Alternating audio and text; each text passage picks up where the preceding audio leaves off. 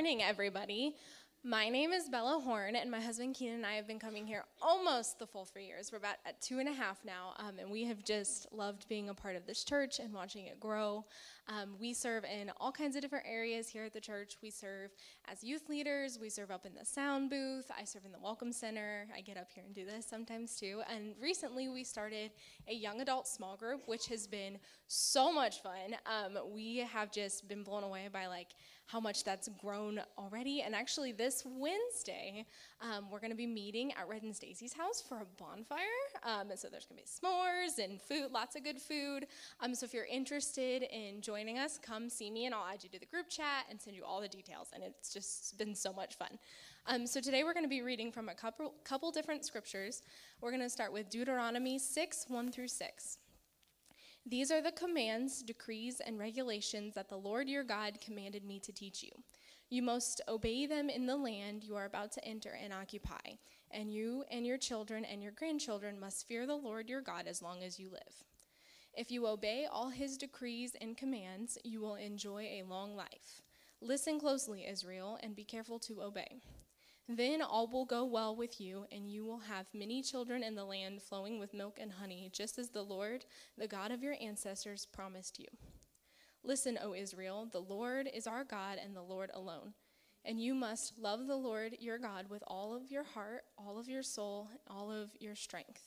And you must commit yourselves wholeheartedly to these commands that I am giving you today. Matthew 22, 34 through 40. But when the Pharisees heard that he had silenced the Sadducees with his reply, they met together to question him again. One of them, an expert in religious law, tried to trap him with this question. Teacher, which is the most important commandment in the law of Moses? Jesus replied, you must love the Lord your God with all your heart, all your soul, and all your mind. This is the first and greatest commandment. And the second is equally as important. Love your neighbor as yourself. The entire law and all of the demands of the prophets are based on these two commandments. Amen. Amen. I'm so thankful for the word of God that's living, it's true, it's alive, it's powerful, it's for us. And today, this message is titled Total Devotion because it's kind of, I believe, the rally cry, the heart cry of our church of what does it look like to be a church in the next year and next 5 years, to be a church that's totally devoted to Jesus. How many of you know that Jesus wants everything, not something? He doesn't just want like a little corner of your life or a corner of your heart. He wants the totality of who you are. And I'm thankful for that because his love for us is so grand and it is so great. But let's go to the Father in prayer. Jesus, we come before you. Lord, may we be a church that's totally devoted to you. May we be a people that love you with our heart, our soul, our mind, our strength. Spirit of God, we ask that your presence would rest in this room. God, I pray that you would allow me in my humanness and my flesh to completely step to the side and that you, through the anointing power of the Holy Spirit, would speak through me. That you would challenge us and equip us to be the type of people moving into the future you've called us to be. God, we live in a city, in a county that needs Jesus. Lord, 70% of the people that we interact with in this county don't go to church anywhere. May we have a heart to see them come to know you, Jesus. May we have a heart to see this world be changed as it encounters you. May we be totally devoted to you. We love you, we thank you. In the mighty, most holy name of Jesus, we pray. Amen. Amen. So I'm a rather big fan. I like Asian food, like a little bit of sesame chicken or General Tso. How do you say it? Is it So's, Tao? Huh? Sao? Oh, wow. Well, I've been saying it wrong. But I've been a fan of that I've always enjoyed it. But there's a restaurant in Akron, Ohio that I refuse to go to because I got food poisoning. And I'm talking about like the next 3 days, I just wished I was dead. I think I slept in the bathroom. It was just one of the worst 48 hours of my life where I just thought I was going to die from it. And what's interesting is is we can make determinations about things based on the experience that we have had, based on what we encountered. Like, you make determinations about a restaurant based on how the quality of the servers treated you and all those different things, the encounters that we have. And so that's what's so important for us as followers of Jesus to realize, is what kind of people are we, and what kind of experience are we giving off to the world about who Jesus is. I'm going to start this morning by talking about, if we're going to be the type of church that's totally devoted to Jesus, then we need to grasp what is most important. What is most important? I remember in high school, definitely in college, there was times where you maybe made a choice and it was a wrong choice to procrastinate. And you got a big project coming up, and suddenly you've got like a 500-page book that you have to read by Monday, and it's Sunday night. Right? And you're like, there is physically no way I can get through all 500 pages. But I need to know the concepts. I need to know what's about in order to be able to pass this class. And so because of that, there was something that was created called Cliff Notes. I mean, that's right. The college section is like, praise Jesus. Lift him high for Cliff Notes. Right? And Cliff Notes, what it is it's the squeezing out of everything that's important, but what's truly important. Like what's the key concepts? What's most vital? What's most important that like you cannot get past it? This is the key of it. It narrows it down and filters it for you. What is vital? What is important? What cannot be lost? Businesses do this as well. You go to businesses and you'll see that they have like a mission statement and a vision and core values. And what you see posted there is their attempt to both their employees, but also to their customers or their consumers to say, this is who we are. This is what we see as being most important about our company. They're taking everything that is important, everything that's vital, everything, and they're shrinking it down to say, this is what's most important. There's this really interesting moment in the nation of Israel's history. They're about to walk into the promised land, and Moses is knowing that he's not going, and he's trying to get across to them what's so important. He's trying to articulate to them their history, what God has done, how he has saved them, how he has rescued them, and how they have to hang on to the important truths. So you get to Deuteronomy chapter 6, and you find the words that Bella read for us this morning. And Moses looks out on the congregation of Israel, and he's speaking to them both individually, but also to them corporately. And he's saying, listen, you must catch this. You must not lose this. You must love the Lord your God with all of your heart, all of your soul, all of your mind, all of your strength. Then you get fast forward a few thousand years to Jesus, and he's in another one of those encounters he finds himself in with the Pharisees and Sadducees, where they're trying to trick him. And he gives them a royal beatdown because he's awesome like that. They're trying to track him and trip him, and he just basically silenced the Sadducees with one of their arguments. And so the Pharisees, who didn't like the Sadducees, are sitting there and they're like, oh, yay! Now maybe if we can trick him when he just put them to shame, then maybe we'll look even better in front of the people's eyes. And so it says the Pharisees then, they present Jesus with a question in the attempt to trick him. And they say, out of all the commandments, out of all these 600 plus laws that we have, what's the most important one, Jesus? Now, what's really interesting is Jesus was brilliant and he's wise. And almost in every one of these situations in the past, Jesus would typically answer their question with a question. He very rarely will actually give them a straight answer. He usually would respond with a question in turn. But what's important to note this time is Jesus doesn't do that. He flat out gives them the answer. They go, what's the most important? And Jesus instantly goes, to love the Lord your God with all of your heart, soul, and strength. And the second is equally important to it, to love your neighbor as yourself.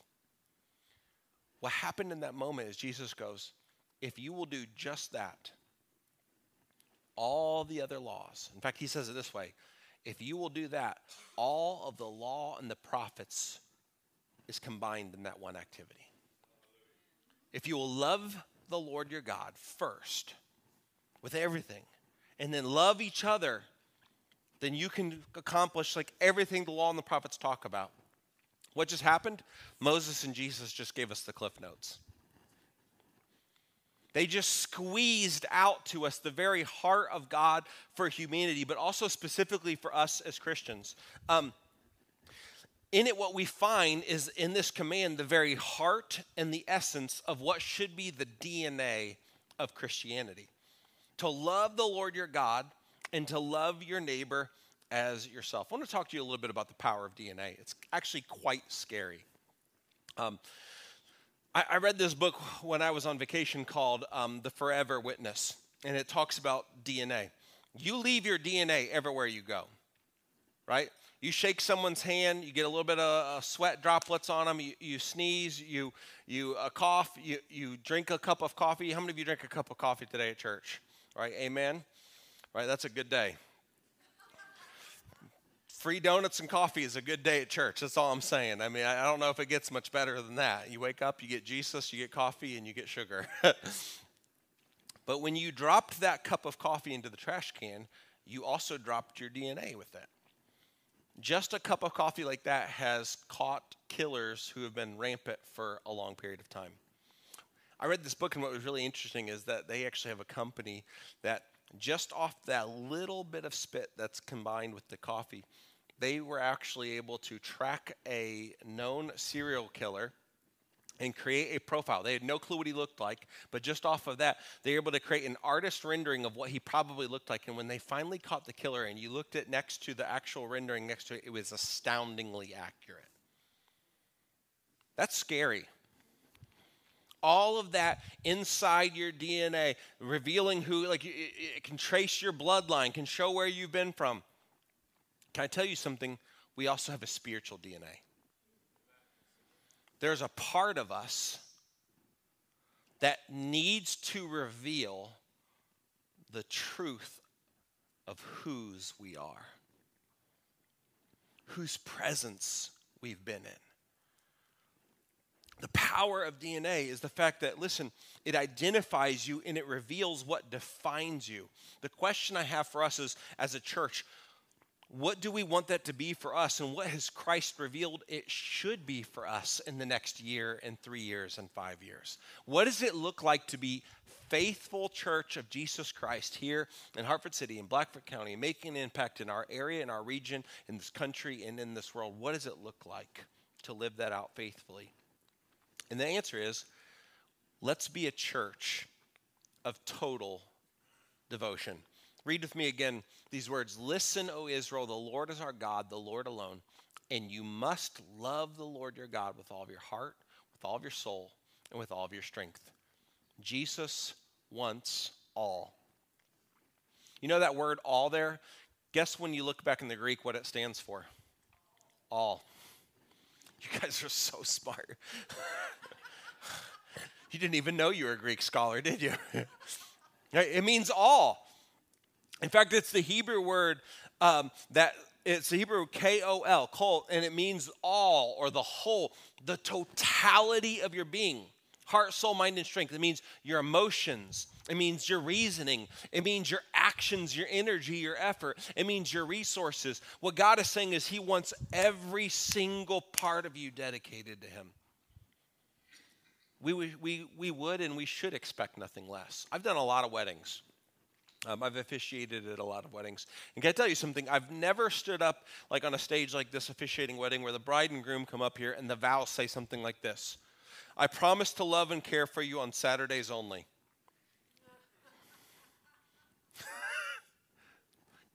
Brides, can you imagine that guy standing in front of you and saying that?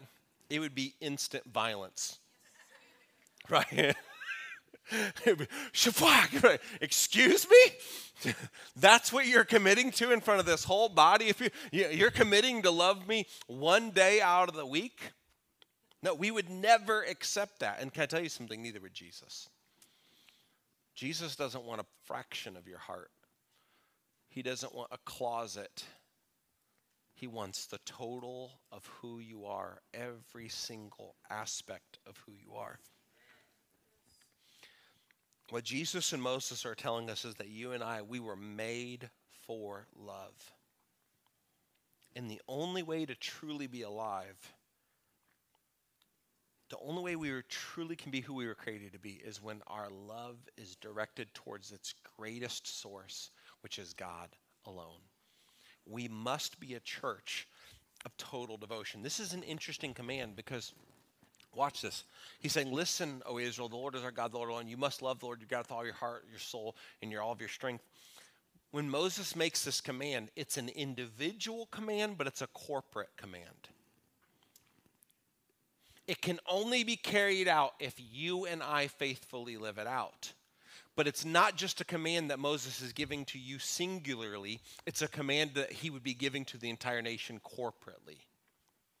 And as a church, it's not just a command we must live out faithfully individually. It's a command we must live out and practice faithfully corporately. We must together as a body live out what it looks like to love the Lord our God with all of our heart, soul, mind, and strength here in Glad Tidings in Hartford City. We have to. It's vital. It's important. So what does it look like to be a church then of total devotion? Let me give you 4 things that I think define it that must be in our spiritual DNA. And the first is this. We must be a church pursuing his presence. We must be a church pursuing his presence. Moses said, love the Lord your God with all of your heart and soul. That means your desire, your motivation is just as important, if not more important, than your action.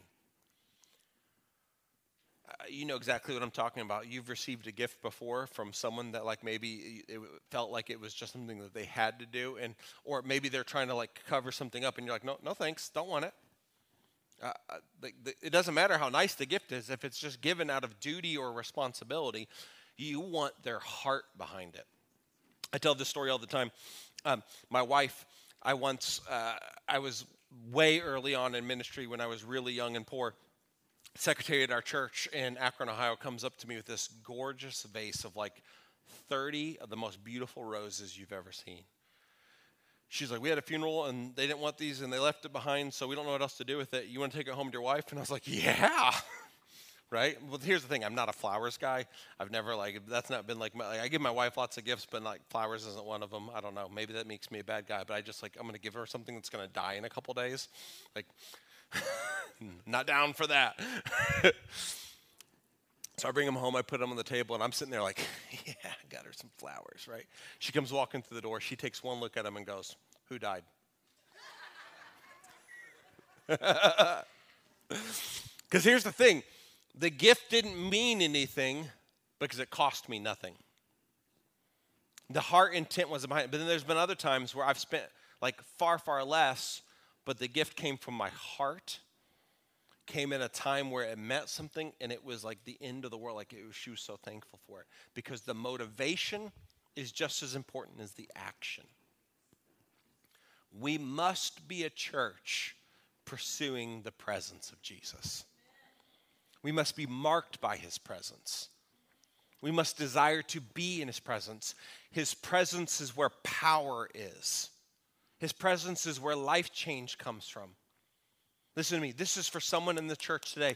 You are bent and broken and tired of constant religion and feeling like this sense of duty and responsibility. Can I tell you something? Your king never wanted that from you. He wanted your heart.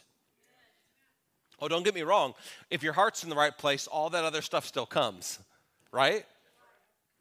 But it comes with a correct motivation, with a correct desire, saying, God, I want to give to you. God, I want to give you my voice. I want to sing to you. I want to praise you. I want to honor you with my life, with my resources, with my time, with my talent, with my church, because you are so worthy of my praise. That's so much different than, well, I showed up to church because I had to, because I'm a Christian. We must be a church pursuing his presence. I pray that this would be a place defined by people desperately pursuing his presence. I wrote this in a journal entry a while back, and I said, God, I want to be known by you far more than what I've been known for doing or accomplishing for you. Because if I can get the first part right, I can find joy in the second. But if I get the first part wrong, I will find only exhaustion in the second. God, I want to be known by you more than what I've done or accomplished for you, because if I can get the first part right, I can find joy in the second. But if I get the first part wrong, I'll find only exhaustion in the second. Christ wants to set someone free today to love him truly with their heart, to say, I've been wanting you all along. Great example of this would be the church of Ephesus. In Revelation chapter 2, Jesus writes this, and he says, I know all the things that you do. I've seen your hard work, your patient endurance. I know you don't tolerate evil people. You've examined the claims of those who say they're apostles but are not. You've discovered they're liars. You've patiently suffered for me without quitting. I don't know about you, but to that point, if I'm the pastor of that church, I'm like, oh, yeah, it's pretty good, Jesus. Thank you for those words. That's pretty awesome. Look how good we're doing. But then you get to verse 4. But I have this complaint against you. You don't love me or each other as you did at first. Look how far you have fallen. Turn back to me. Do the works that you did at first. Spiritual passion is either increased or depleted in the presence of or in the absence of presence. Let me say it again. Spiritual passion is either increased or depleted in the pursuit of or in the absence of presence. They had lost their first love. They had lost the priority that everything else had to be built off of. I want you to think back to that time and that place where Christ rescued you. That place where he called your name. Where everything changed. Can I tell you something? Listen to me. We must be a people who pursue him above all else. I'm going to say this later in the sermon, but listen. We are not a perfect church, and we're going to get some things wrong. Amen? We're not a perfect church because you're here. And I'm here. Amen? Like seriously. We're not perfect people. We're going to get things wrong. But the reality is the one thing we cannot get wrong is we must be a people pursuing his presence. We must be a people that are after his heart. They're saying, God, I want you to shape in me and change me and mold me to be more like you. Listen to the words of the Apostle Paul in Philippians chapter 3. He says this, but everything that was gained to me, I have now considered to be a loss because of Christ. More than that, I consider everything to be a loss in view of the surpassing value of knowing Christ Jesus, my Lord. Because of him, I've suffered the loss of all things, and I consider them as dung, as rubbish, as refuse, as all of this so that I can gain Christ and be found in him, not having a righteousness of my own from the law, but one that is through faith in Christ Jesus. The righteousness from God based on faith. My goal is to know him. Paul's like, you can take everything from me. I want one thing and one thing only. I want his presence. I want Jesus. We must be a church that's pursuing and practicing living in the very presence of Jesus. Secondly, we must be a church grounded in the word. Listen to what Moses says here in Deuteronomy. He says, these are the commands, decrees, and regulations the Lord your God commanded me to teach you. You must obey them in the land you're about to enter and occupy. You and your children, your grandchildren must fear the Lord your God as long as you live. If you obey all his commands and decrees, you will enjoy a long life. Listen closely, Israel, and be careful to obey. Then all will go well with you, and you'll have many children in the land flowing with milk and honey, just as the Lord, the God of your ancestors, promised you.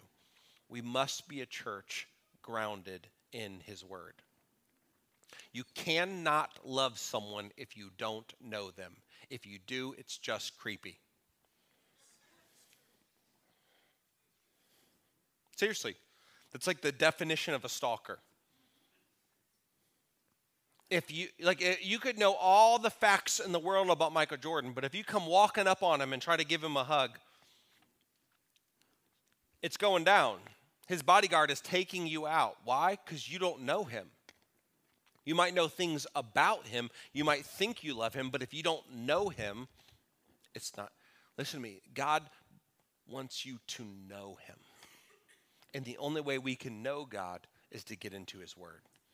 We must be a church constantly, faithfully. We must be a people firmly, totally grounded in the word of God. It's the only way in which we can know him. And this is so important for our day and time than ever before. We must be firmly established on the commands of God and on his word. Because I tell you something, that right now in our world, our society, our culture, and even the American church is slowly just constantly walking away from it. Step by step by step of, well, I just want to be a little bit more culturally relevant. I don't want people to think things of me this way. Or I don't think, listen to me, I'm not saying to you to be a jerk. The Bible says to speak the truth in love, not to beat people over the head and be a jerk. But we still have to stand on truth and speak the truth. And the only way we can truly know who God is if we know his word. This was the problem of the nation of Israel. They tried to mix their worship of Yahweh with the worship of false gods of their time. And every time that happened, God rejected them because they had created God as an idol in their eyes. If we try to mix Jesus with our culture and what we want to do, all we're doing is we're creating a new Jesus we choose to worship, not the real one. We must be a church that's firmly and totally grounded in the word of God. So the question I have for us is, are you? Are you in his word? Are you growing in it? Are you saying, God, reveal who you are to me through it? Thirdly, we need to be a church committed to discipleship. And you must commit yourselves wholeheartedly to these commands. Verse 7, repeat them again and again to your children. Talk about them when you're at home and when you're on the road, when you're going to bed and when you're getting up. Parents and grandparents in the room, you are the primary disciplers of your children. And the place of primary discipleship that will happen is in the home, not the church. The church is important. You will never hear me ever downplay the church. The church is important. It's vital. But if all your kids of Jesus that they're getting is taking place what happens here on a Sunday morning, that's like feeding your kids vitamins on one day a week, hoping that they're going to live off of that. Can I tell you something? Your kid would die. Vitamins are good. They're important. They're vital. But they still need meat and potatoes, not salads. I'm very anti-salad and anti-cat. But anyways, my point is this. We need to be a church that's committed to discipleship. We need to be a church that is growing. This is one of the reasons why we produce some of the resources that we do. We've got this prayer guide. Our goal is that hopefully families all across our different campuses are going to take this, and every single day, maybe around dinner time, you're diving in as a family and you're praying for the nations. You're teaching your kid what does it look like to pray for people they've never even met before, so that whenever they go to school and then they meet someone who doesn't know Jesus, they already have multiple times with their family praying for lost people. You see, remember what Moses says right here?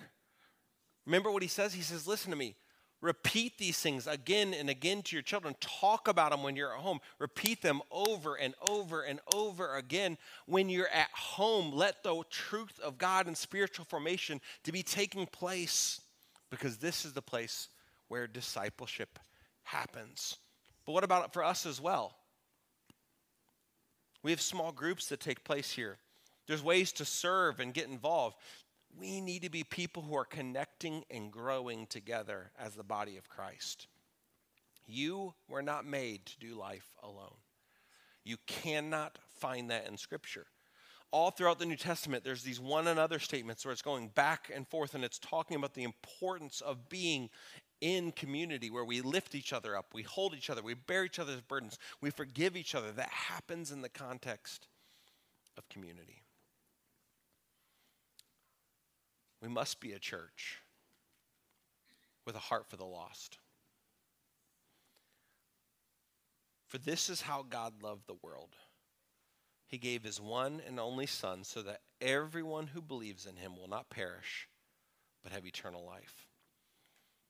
I've said this before, I want to say it again. A church that has lost a heart for the lost is a church that has lost the heart of God. A church that has lost a heart for the lost is a church that has lost the very heart of God. We're going to hear more on that next week as we dive into Kingdom Builders. But can I tell you something? If we're going to be a church that reflects Christ, we have to be a church that's passionate about what he's passionate about, and he's passionate about lost people. He's willing to leave the 99 to find the one. If we're going to be reflecting Christ, we need to realize that time is short and eternity is long. Grandparents in the room, will you just raise your hand up if you've got any grandkids in the room? Is time short? Is it not just a moment you blink and suddenly you're like, what happened? Right? Like seriously, I've got an 11-year-old. I feel like yesterday I woke up and he was 2. And I woke up this morning and I'm just like, what happened to the small man in my house who eats me out of house and home? like, where did that come from, right? Like, you blink and that time happens. The time we have is so short, but eternity is long. There's people in your life and mine that are far from Christ. The stats tell us this, and this is from the U.S. Census Bureau, okay? This is for the county of Blackford, Indiana. 70% of those who live in Blackford County do not go to church anywhere. 70%. And that's of those who themselves have said where they go to church. That includes people who say they go to church, but they go like one time a year. My point is this, is that the number is actually far, far, far higher than that actually. We live in a day and time where the Bible is more readily accessible than ever before. It's the least read than ever before. And there's people who are dying left and right who are going to spend eternity apart from Christ. And you and I, we have a responsibility. You are not here by accident. You are not placed here by accident for such a time as this. God put you where you're at to use you for his kingdom and for his glory. When we first started this church, we did so right in the middle of COVID, and we prayed every single week for lost people, just as we do here every week with our fish bowls. We said, God, would you somehow leverage and use us for your glory? This year, we have seen 42 different people either accept Jesus or rededicate their heart to Jesus. Amen. Come on. Give Jesus, that's what it's about. But we can never be a church that loses sight of that. If we ever get to a place where we think it's like us four and no more, we have ceased to exist to do what we were called to do. This church is always met for the empty seat next to you. It's that person in your life. It's your son, your daughter, your grandson, your granddaughter, your niece, your nephew, your neighbor, your best friend, the person you work with for the last 20 years. It's that person that seat is there for on purpose because we're praying, Jesus, bring them here. Bring them home. I want to always be a type of church that, listen, you know the people I want to see start coming to church? The people who feel like if I come walking through the doors of the church, the roof's going to cave in. I want them. I'm serious. I love interacting with those kinds, because I love when they come in and suddenly they realize, wait a second, there's a group of people that meets me, that cares for me, that loves me, that instantly feels like family, and suddenly their guards let down and they get to see Jesus for the first time. We must be that kind of church. We must have a heart for people who are far from God. So the question I have for you is, who's in your sphere of influence?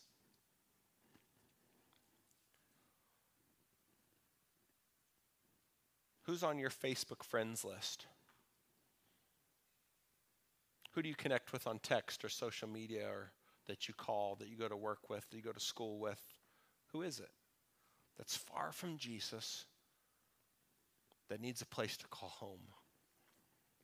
May we leverage our lives for the sake of God's glory and seeing people come to know him.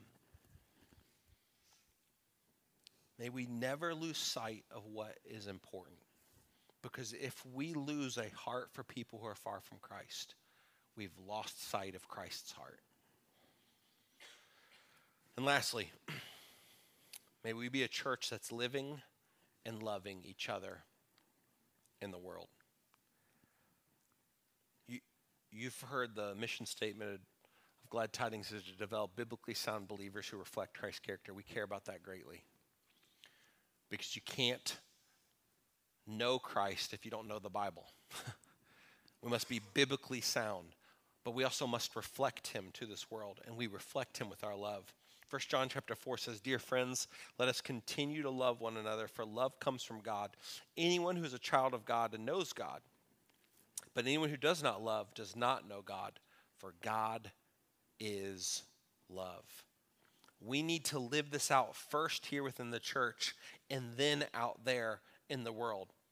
All throughout the New Testament, you get to the one another statements, and it's about loving each other, caring for each other, supporting each other, building each other up, holding each other up, carrying each other's burdens.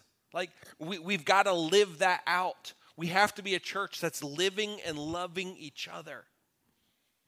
I want to see, look, again, we're going to get a lot of things wrong. We're not going to be perfect.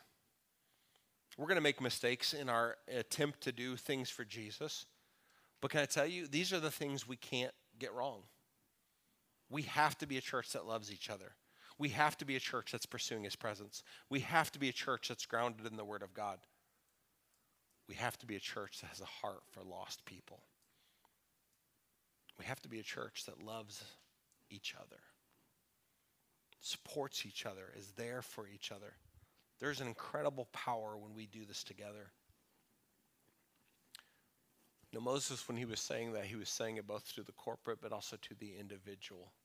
He's looking at you, he's looking at me, and he's saying, you must love God with all of your heart, with all of your soul, with all your mission, and you must love your neighbor as yourself. And if you'll do that, you've fulfilled everything that I have for you. We have to be a church that loves like that. Because then we can move into the world. The world is used to seeing like a broken version of Christianity. They need to see the Christianity that reveals Jesus by our love and our kindness and our care. That says, hey, come all you who are weak and weary and heavy laden, come. Listen to me. The beauty of the church is this. We don't say, come as you are and stay as you are. Amen? We say, come as you are and let's see what Jesus does. Because Jesus, when you encounter him, everything changes. Everything changes. That's the kind of church we want to be. Will you stand with me this morning?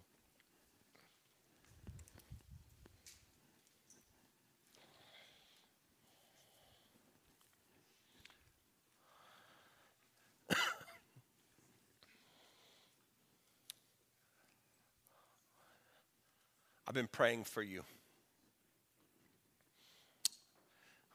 I've been praying for us because this is a call for each and every one of us. If we're going to see God do in our midst what he has already done and more, we've got to be a church dedicated to these things. Here's what I want us to do. If you would just bow your heads and close your eyes as we bring the lights down.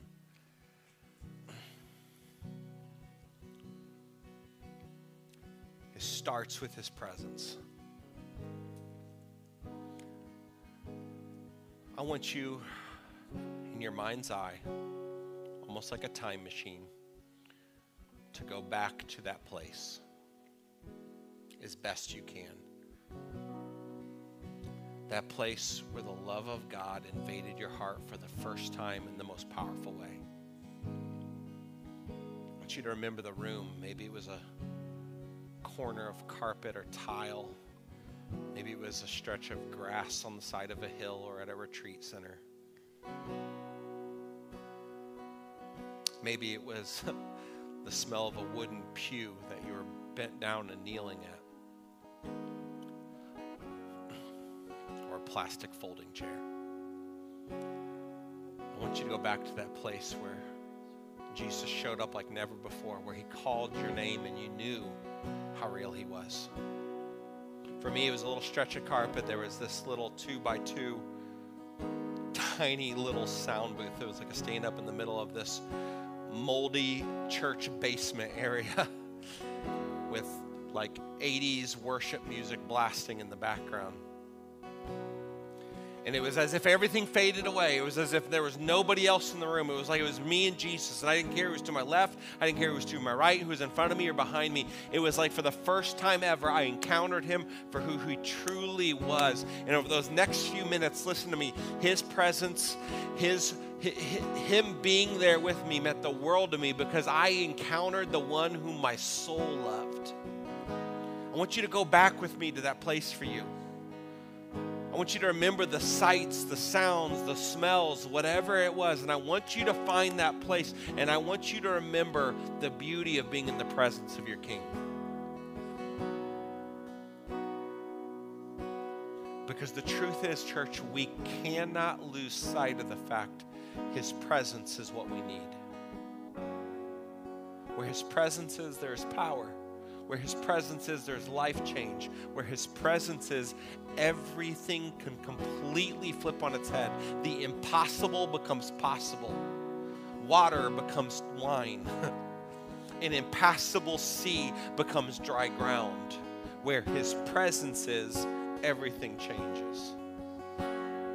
We cannot be a church that's just doing church. We must be a church that's defined by our love and total devotion, saying, God, I want you more than anything else.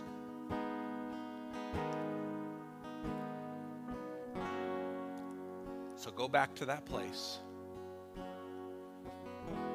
Go back to that room. And hear your King call you once again. He says, my son, my daughter, I never left. I was always here. My love for you is the same today as it was then. My presence is still ever so near. And may we, church, today in this moment, may we be defined by his presence. Spirit of the living God, we invite you into this room. We invite you into our hearts. We invite you to speak to those you are calling us to that are far from you, that God, they've never heard you call their name. They've never heard that sweet sound of you calling them home, saying, I'm the love you've always been looking for. I'm the thing that your heart's been searching for, that your heart's been longing for. And may you use our lives so that. I don't want to miss this opportunity. I'm asking if every head be bowed, every eye be closed, no one looking around. This is your private moment with Jesus. I'm not going to ask you to come to the front or anything like that. I just want to be able to pray with you. But I don't want to miss this opportunity. If you're here today and you've never heard that, if you've never given your life fully to Jesus, and today you're saying, you know what, Pastor? I want to hear the sound of my King and be reminded of his love is so great and incredible for me, and I want to be in the kingdom of God. If that's you, would you just raise your hand in this room? I want to give you this your opportunity. Thank you. Thank you. Anybody else? Thank you. The Bible says this. It says that if we confess our sins, he is faithful and just to forgive us and cleanse us of all unrighteousness. And in doing so, when we put our faith and trust that Jesus came and he died for those sins, the beauty is that we become children of the Most High God. Paul writes in the book of Romans that we can call out like Abba, Father. That's like saying daddy. It means that you have a relationship with God, that you are his child. And if today you're saying, God, I want to be brought into your kingdom, I'm asking you to forgive me my sins, I want to turn to you. Listen to me. You moved from death to life and he called your name. And today he's saying, my son, my daughter, I love you more than you could ever possibly imagine. My love for you is deeper than the deepest ocean. It is stronger than you can ever possibly even think about, and it's for you.